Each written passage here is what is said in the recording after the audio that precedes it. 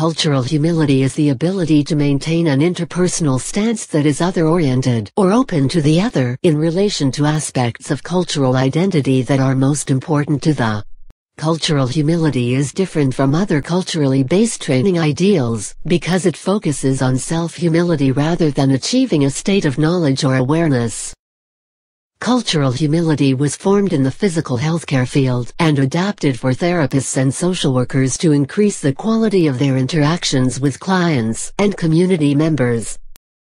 To understand cultural humility, it is important to think about how culture is central in these interactions.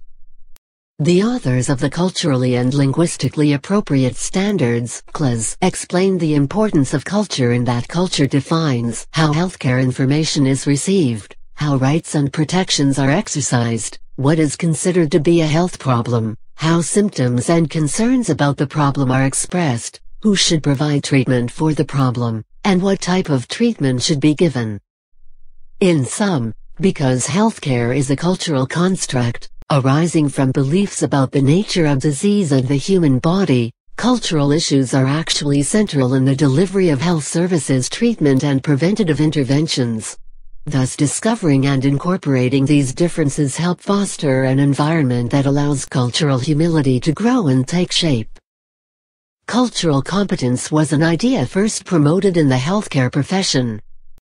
Competence educational programs are aimed at preventing medical misdiagnoses and errors due to lack of cultural understanding. However, with the increasing diversity in the United States combined with an added cultural awareness, competence was not serving the needs of all medical professionals.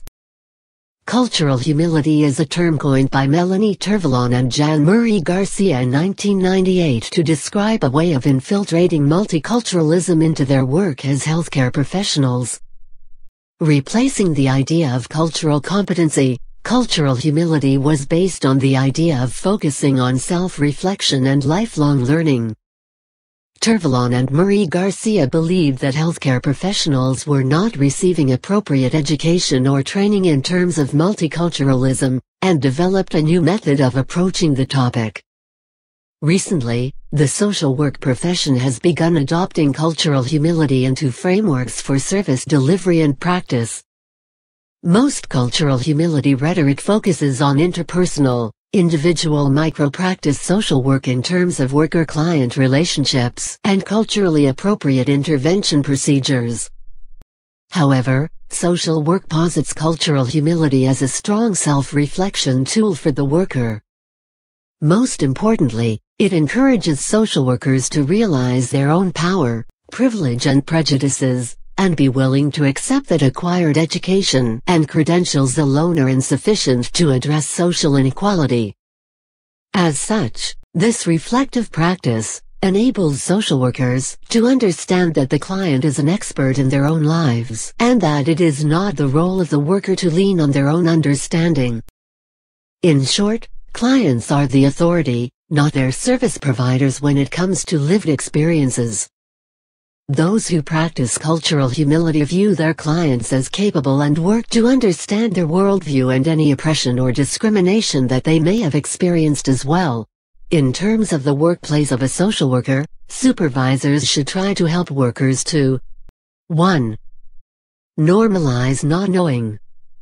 Supervisors and managers should aim to instill in staff the understanding that it is not only okay to not know, it is a necessary condition for growth, central to the practice of cultural humility and good social work practice. 2.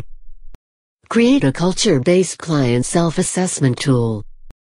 Workers need to offer clients a mechanism by which they can be seen and heard. An instrument such as this affords that opportunity. While clients have the right to refuse to complete it, practitioners can nonetheless remain vigilant and true in the practice of cultural humility. 3. In-service, a cultural self-identification workshop. Supervisors or program managers can lead an in-service style conversation where staff members self-report how they differ from the cultural stereotypes others may believe about them. Cultural humility is a tool that can be utilized by both macro, community organizing, social policy, evaluation, management, and microtherapy, interpersonal, to better connect with individuals and communities as well as to gain more insight into personal biases and identities. Cultural humility can lead to both personal and professional growth of a social worker.